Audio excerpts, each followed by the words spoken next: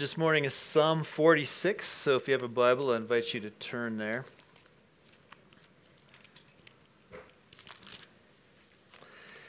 We're going to project it on the screen when it comes time to read it, but first I want to give you a heads up as to what we'll be preaching on for the rest of this calendar year.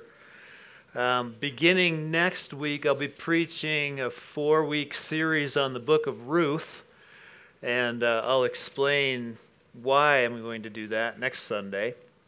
And then after that series, we'll be preaching 3 Sundays on why Jesus came into the world, leading up to Christmas, which is on Sunday this year. So we're going to have a Christmas Eve and a Christmas morning service, and I hope you'll be able to make it to both of those to celebrate the birth of our Savior.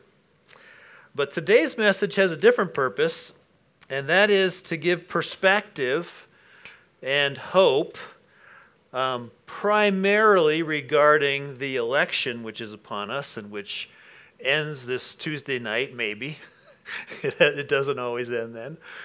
Runoffs and so forth. So it's primarily to bring perspective and hope about that. Particularly what I want to do is address the fear and the worry about how this election will turn out. And this is not just for that. It's for whenever fear and worry are our temptations.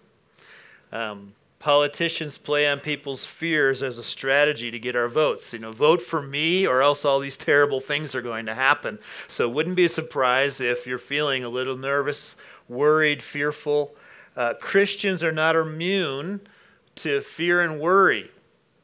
I'm on the email list for a number of Christian organizations, and over the last few months I've been getting emails that are increasingly urgent and filled with ominous warnings about what might happen to religious liberty, and there are various calls to action about what to do about it. That tempts me to fear, and maybe you feel that. And maybe you feel fear in other settings. There's other things going on in your life where you're not sure how is this going to turn out, and you don't know where to turn to for help. Well, I have no doubt that there will be trouble for us in the future, not because of the election, but because that was decided thousands of years ago when man sinned and the world fell and God pronounced the curse. And so that curse has been working its way out over generations. And as Paul said, through many tribulations, we must enter the kingdom of God. That's nothing new. But what I think needs to be addressed is the fear and the worry about it. Fear and worry do not have to be our experience. In fact, the Bible's full of commands not to be afraid and not to worry. And those come from the Lord who was crucified and who understands the tribulation. So if he says you don't have to, then we don't have to. And there must be a reason that we don't have to fear. And we find a reason in Psalm 46. This psalm addresses that. It's a psalm of confidence in God in the midst of trouble. It shows us a path to rest and even to gladness that need not be lost no matter how things turn out for us, whether in this election or at any other time. And its message, if I can boil it down, is that God's protective presence makes his people secure in troubled times. God's protective presence makes his people secure in troubled times. I hope to show you that that's true as we go through this passage. And I want to credit Jeff Purswell right up front because he preached on this at the pastor's conference a year ago, and so I'm borrowing his outline and some of his content. So let's read Psalm 46 and then pray for the Lord to open our hearts to its encouragement. God is our refuge and strength, a very present help in trouble. Therefore, we will not fear, though the earth gives way, though the mountains be moved into the heart of the sea, though its waters roar and foam, though the mountains tremble at its swelling. There is a river whose streams make glad the city of God, the holy habitation of the Most High. God is in the midst of her. She shall not be moved. God will help her when morning dawns. The nations rage. The kingdoms totter. He utters his voice. The earth melts. The Lord of hosts is with us. The God of Jacob is our fortress. Come, behold the works of the Lord, how he has wrought desolations on the earth. He makes wars cease to the end of the earth. He breaks the bow and shatters the spear. He burns the chariots with fire. Be still and know that I am God. I will be exalted among the nations. I will be exalted in the earth. The Lord of hosts is with us. The God of Jacob is our fortress. Let's pray. There are truths here, Lord, strong enough to answer every fear that we have. There is encouragement here deep enough to actually bring about gladness with no change in circumstances, and even when the circumstances deteriorate. And so we're asking for that encouragement. We're asking for you to impart that to our souls today. We're asking you to fortify us according to your word, that we may be glad. And we ask it in Jesus' name. Amen. Well, this psalm is structured in three distinct sections. Verses 1 to 3 focus on God's protection. Verses 4 through 7 are about God's presence. And verses 8 to 11 reveal God's pronouncement. So that will be our outline. Let's begin with God's protection. God's protection. Verse 1. God. God is our refuge and strength, a very present help in trouble. The first word in the psalm is God. So easily it's our trouble that dominates our thinking. That's the first word out of our mouths. But there's no answer in focusing first on our troubles. The psalm begins with God. To deal with fear requires replacing our fixation on our trouble with our fixation on God.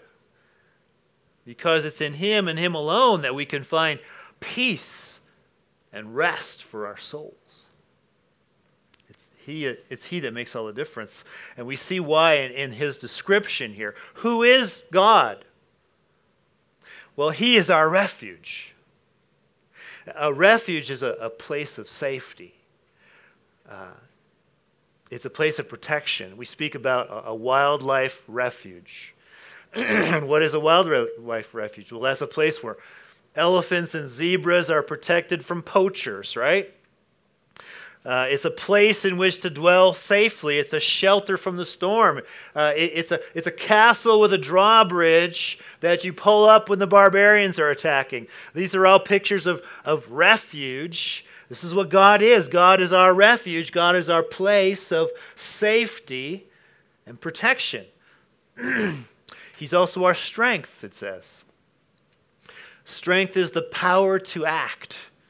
It's the energy and the courage to live another day and to do what we're called to do, to move forward in the next steps of obedience to God despite trouble. Strength is our supply out of which we draw all that we need to do. God is our strength, and He enables us to keep going. He, according to Isaiah 41:10, upholds us with His righteous right hand. This is a description of our God, our safety and our strength in life. And here's the really good news about this God, who is that. He is a very present help in trouble. He is a very present help in trouble. More literally, in the original language, help in trouble is abundantly found. The sense is this: do you need help in trouble? Well, he is abundantly and very surely to be found in your trouble. And he will help you. In fact, it's precisely in your trouble that God is abundantly to be found. He is always everywhere, at all times present with all of his being, but it's especially in trouble where we access that, where we discover that he is abundantly present. And he doesn't just help.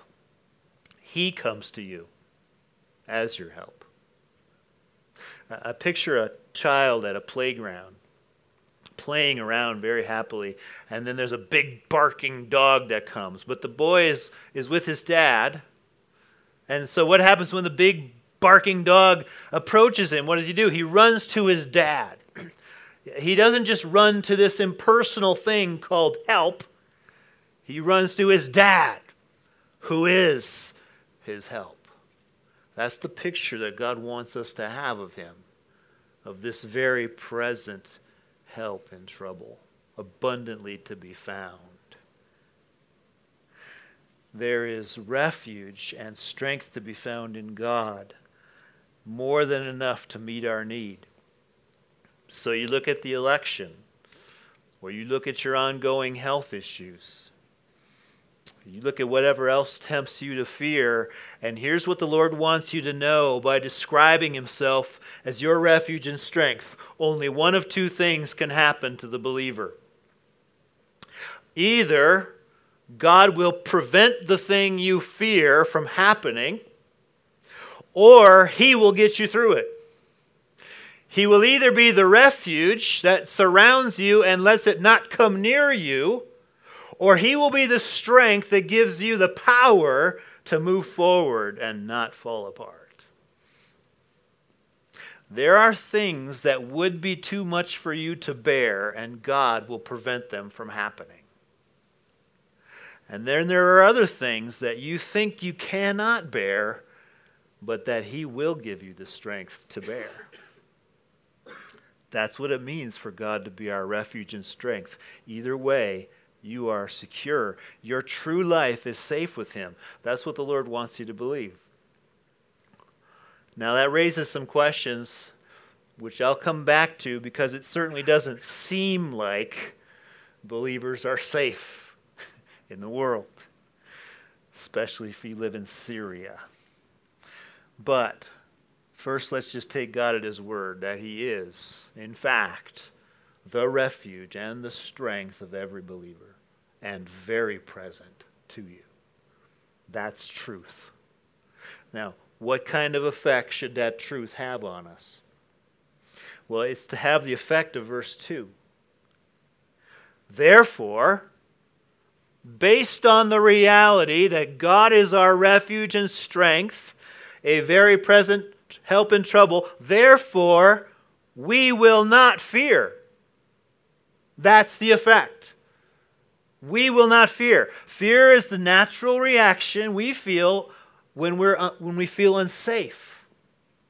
When what we value most in the world is threatened and we feel powerless to stop it or to get through it. But God promises in verse 1 that that is never truly the condition of the believer.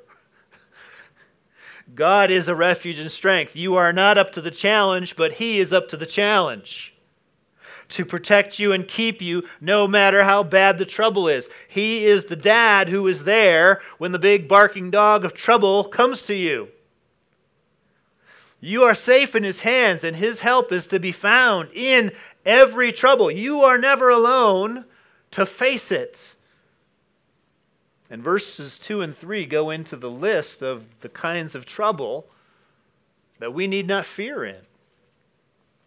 We will not fear though the earth gives way and the mountains be moved into the heart of the sea. And it speaks of roaring and swelling waters and trembling mountains. These are descriptions of catastrophic events.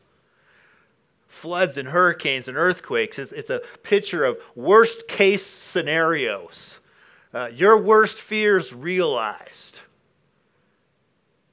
And God says, we will not fear though that happens. You will have troubles in your life that feel like that feel like the earth is giving way, like the foundations are shaking. Your poor health, your broken relationships, your uncertain jobs prospects. We look at the cultural landscape and the election, and it can certainly feel like the earth is giving way.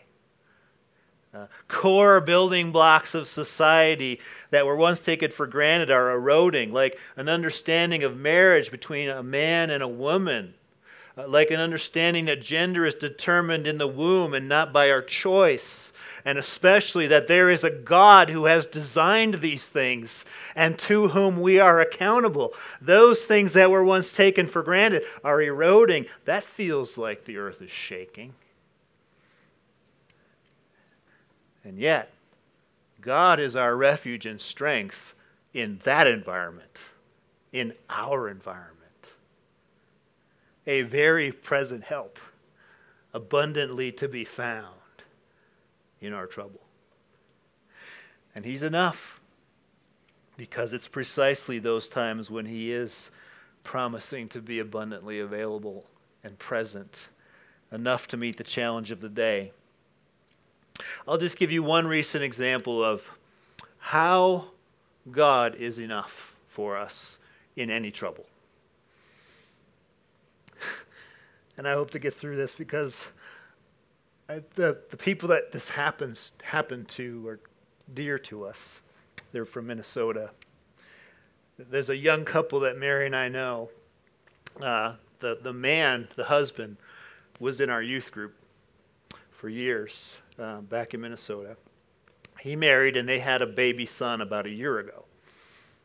And they dropped him off at daycare about sometime last month. And later in the day, they got a call that their son was unresponsive. And so they rush him to the hospital where they diagnose that he has a severe brain trauma. And here's what they found out happened. Someone at the daycare shook him so violently that half of his brain is gone.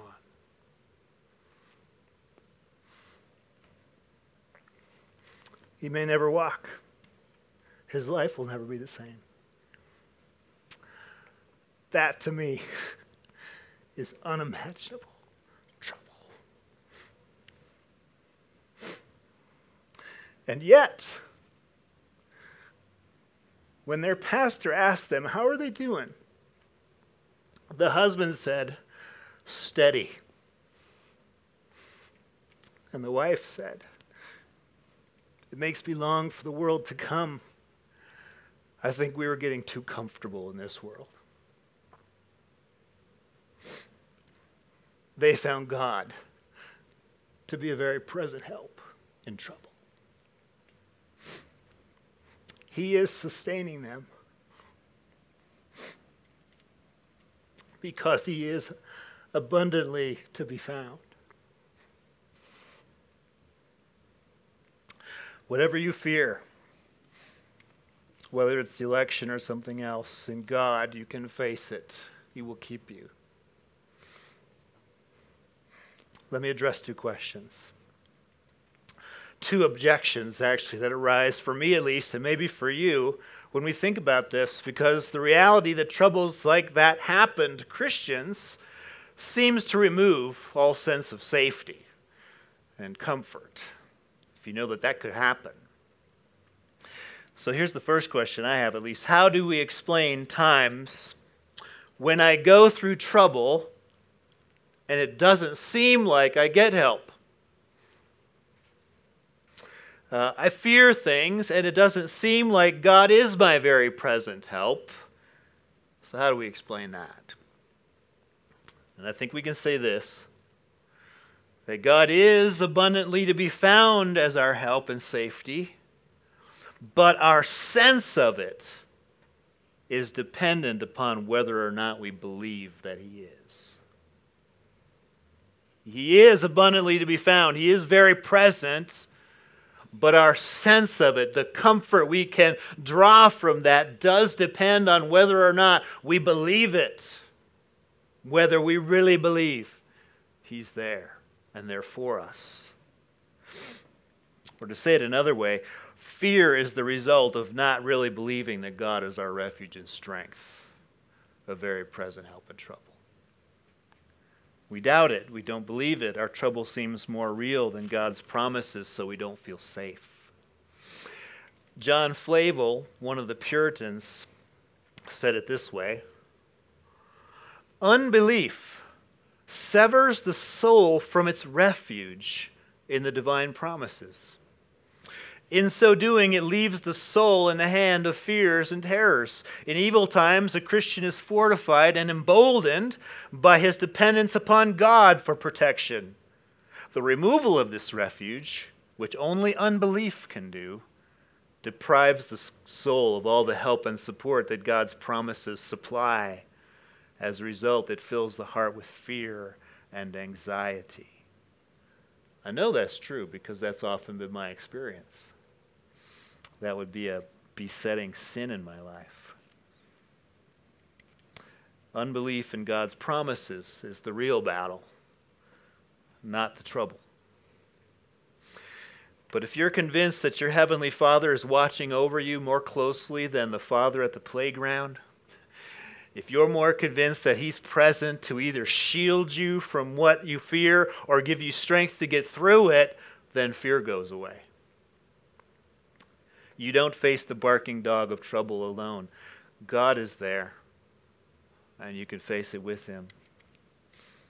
Martin Luther, who wrote "A Mighty Fortress is Our God," which we're going to sing at the end, he knew about fear. He was hunted down his life. He had to be hidden for a while.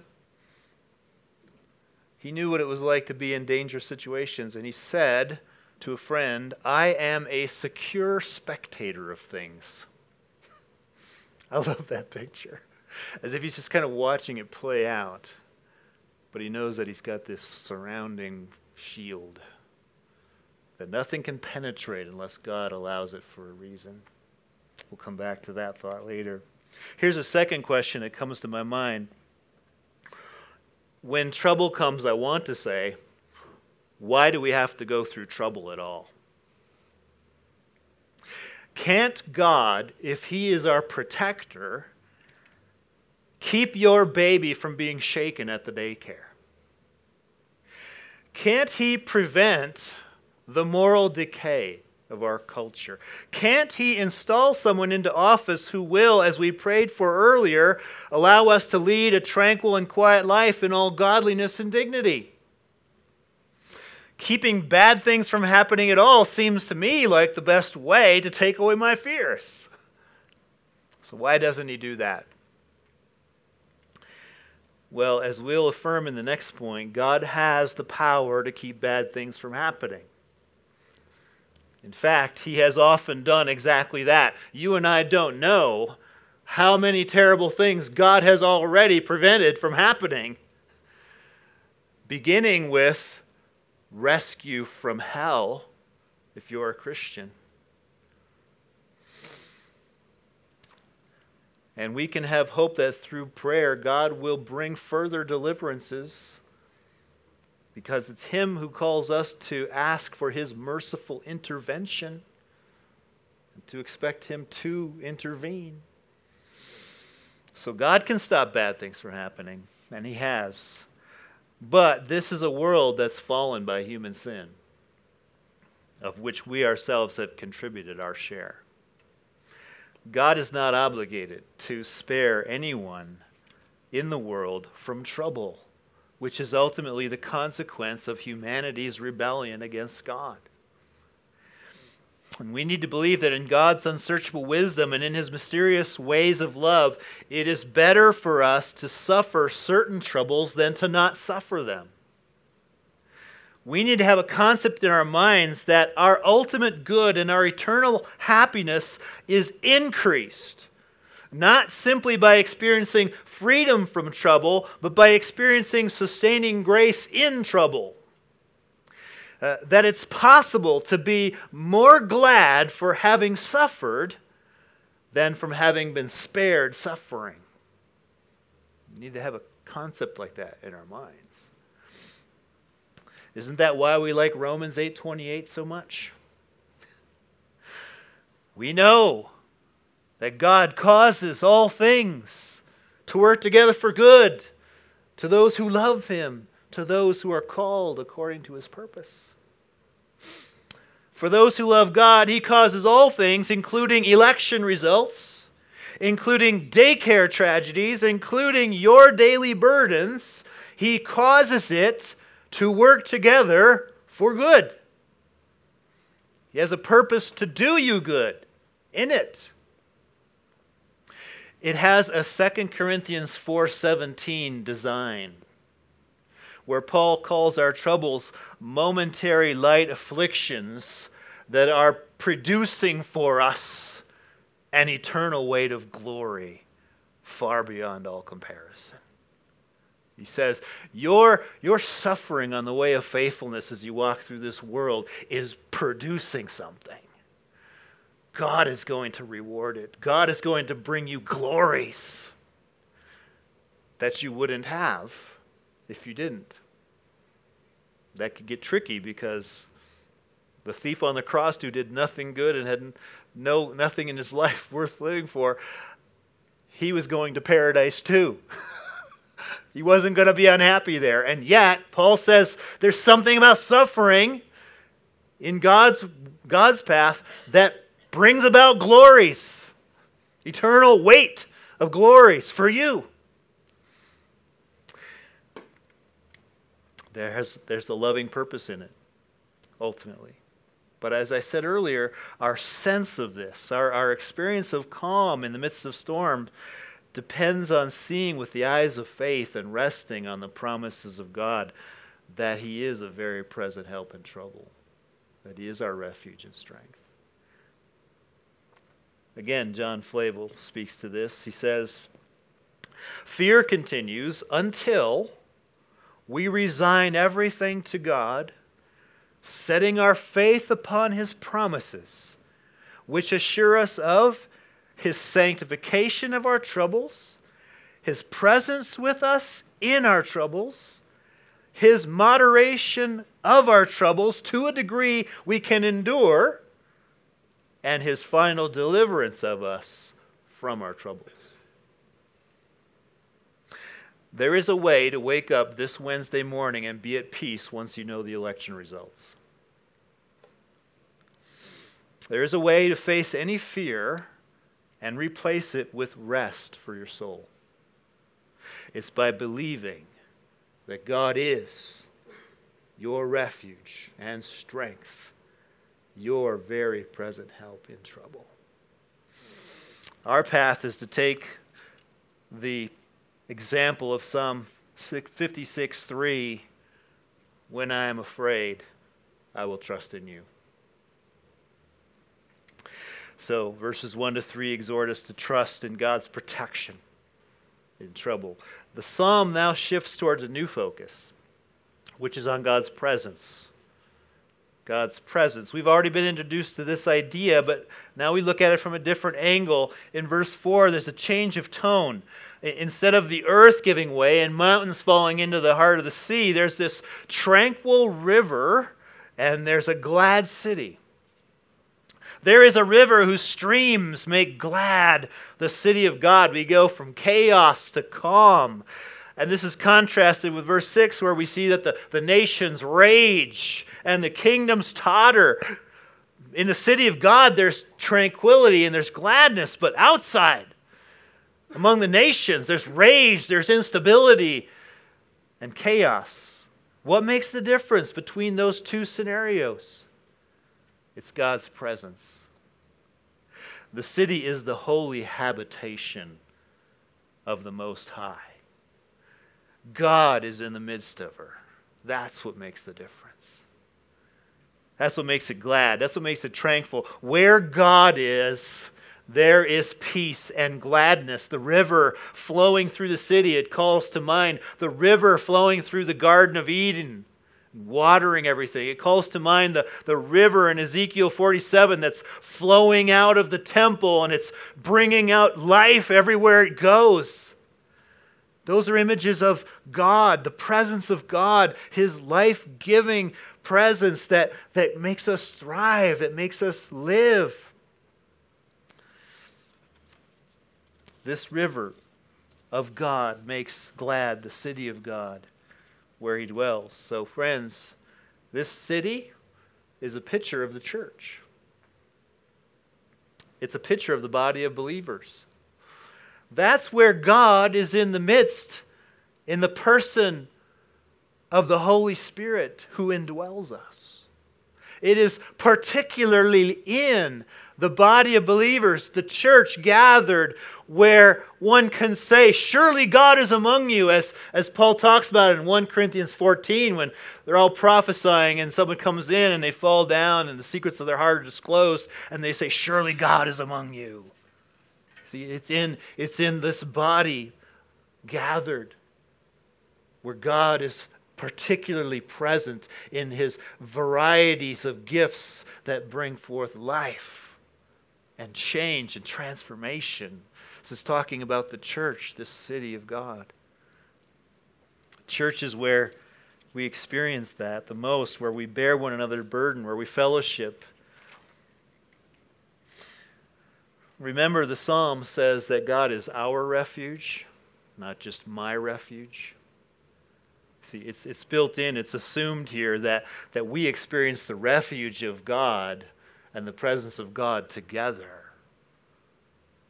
not just individually.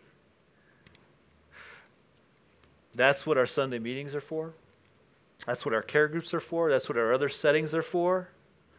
To experience together, real time, God as a refuge and strength, a very present help.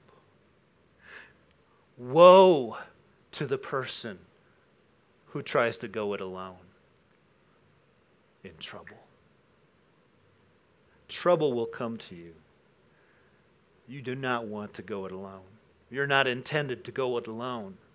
We need the church. And God has given us the church, the city of God, where we'll encounter His presence over and over again, where we will help one another to point to our God. God's in the midst, and we are here to help each other to realize it and to point to Him and to remind us of who He is.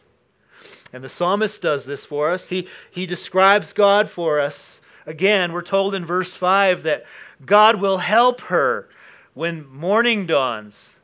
In other words, there will be a morning.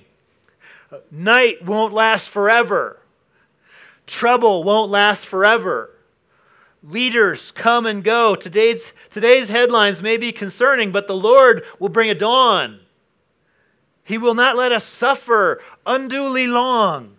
There's an appointed limit. There's a transformation coming of night into day.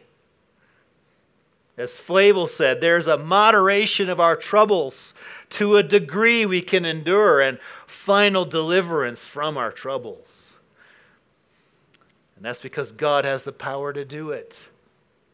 In verse 6, the nations are raging. Kingdoms are tottering. And it says, He utters His voice. The earth melts. That's a picture of final authority. That's a picture of ultimate power brought to bear at the time of God's choosing. He lets it play out for a while. He's got a purpose for that. But when the time is done, it's done. The earth will melt. The rebellious nations will encounter the God who is over them, and they will be completely undone and defeated. He is, as verse 7 says, the Lord of hosts, the Lord of vast armies, heavenly legions, unstoppable power that cannot be defeated. Friends, this is the God who puts His arm around you and says, I've got you. I've got you. This is the God who knows who's going to be the next president and what they'll do. And He promises to be your refuge and your strength. He will either prevent what you fear from happening or He will get you through it. He will be mighty for you. He's described in verse 7 as a fortress, a high place above danger. It's your impenetrable security, your high place of safety. This is the God who has you. He has your church. He has your kids that you pray over and that you're concerned about. This mighty God is abundantly present for you, and He will be enough. So the protective presence of this mighty God is what makes us glad. The psalm directs us to one more thing, to God's pronouncement. God's pronouncement. In the last section of the psalm, we're called to respond to this description of God, this perspective of how things really are, though they don't always seem that way to us. The psalm ends with an invitation, a command, and a declaration from God. The invitation is in verses 8 and 9. Come, behold the works of the Lord, how He has brought desolations on the earth. He makes wars cease to the end of the earth. He breaks the bow and shatters the spear. He burns the chariots with fire. This is an invitation to reflect on God's past acts in order to build your confidence that He will act again in the future. This is the God who has worked in history on behalf of His people. He has ended wars.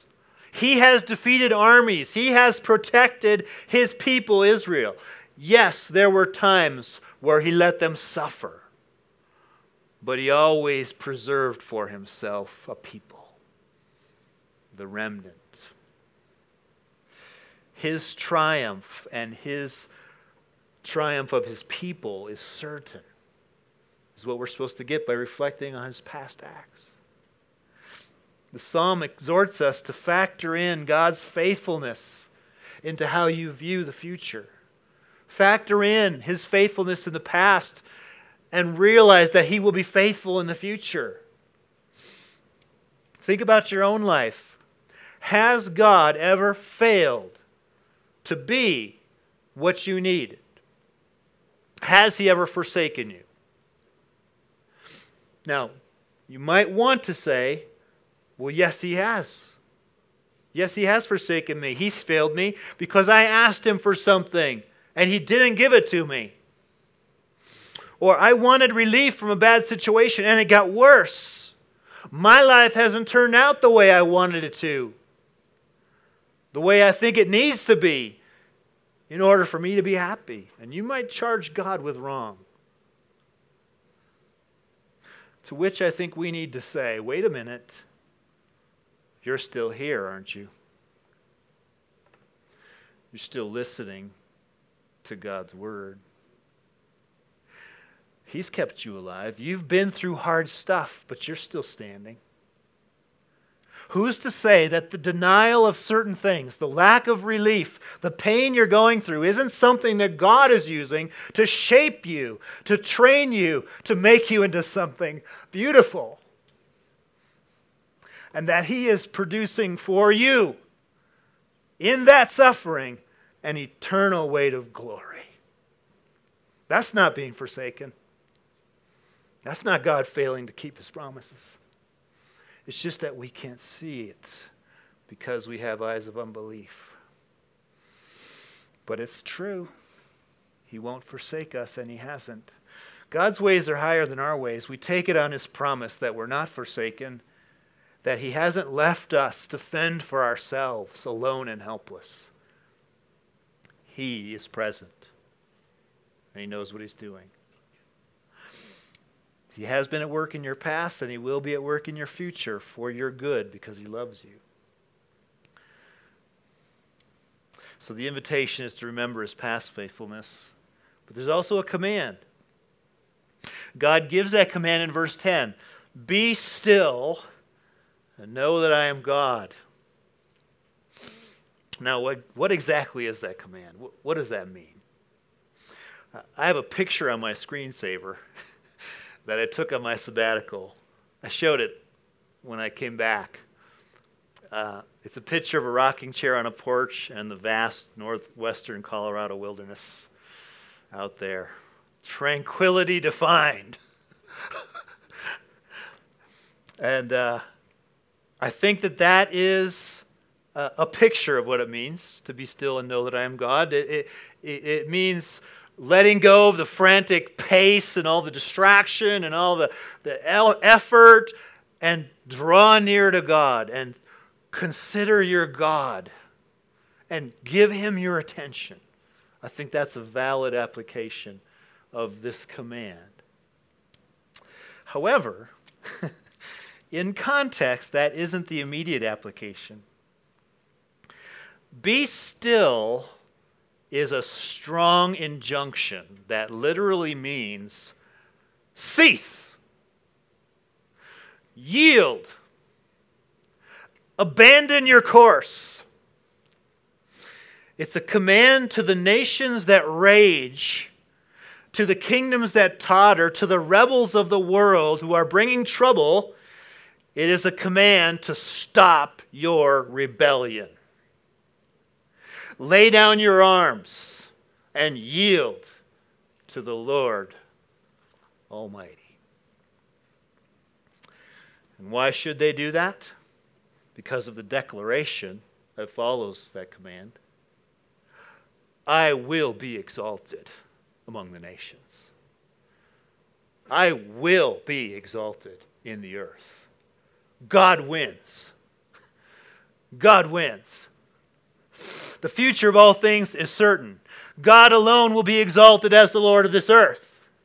And so every knee is going to bow to Him sooner or later. So do the right thing and bow your knee to Him now in worship. Or one day you will bow your knee to Him in torment as He punishes you for your sins.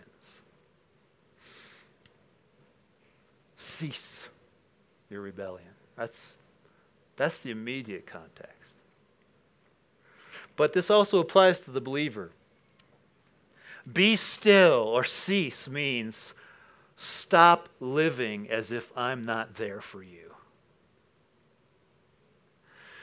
Stop wearing yourself out, trying to protect yourself from trouble. Know that I am God. Know that I am your refuge, your safety, your strength, and I am very present. Let me be God to you. Course of the nations and what happens to them, that is in my hands. What happens to you is in my hands. And I will not fail to be for you all that you need. Trust me. That's that command. You can do that from a rocking chair in the wilderness. But you can also do that right now. You can do that every day. Every day we can cast our cares onto Him because He cares for you. Believe that His power to melt the earth with His voice is the power that will protect and strengthen you no matter the trouble. I will be exalted in the earth, declares the Lord. That is His pronouncement. And that is good news for believers, because God is also committed to exalting you with Him. Paul, speaking of Jesus, said in Philippians 2, 8 and 9, that being found in human form, he humbled Himself by becoming obedient to the point of death, even death on a cross. Therefore, God has highly exalted Him and bestowed on Him the name that is above every name. See, the nations raged against Jesus. That was His trouble. Trouble beyond compare. But it was ultimately God's plan that in their raging, the Son would be exalted.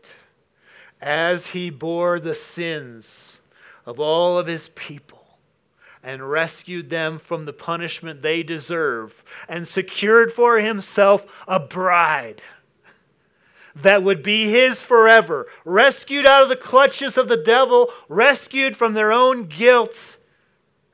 They didn't know, those who were killing him, that that's what was happening, but it was God's plan to exalt Christ, that he might exalt his bride, the church. You, if you're a believer, are already exalted that way, though we haven't experienced the full taste of it until the end.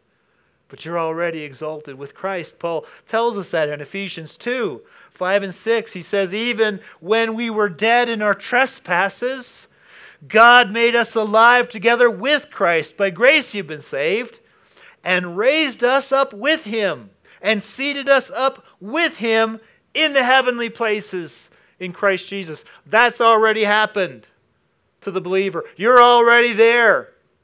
It's secure, it's guaranteed, it's kept for you. No raging nations can take that away.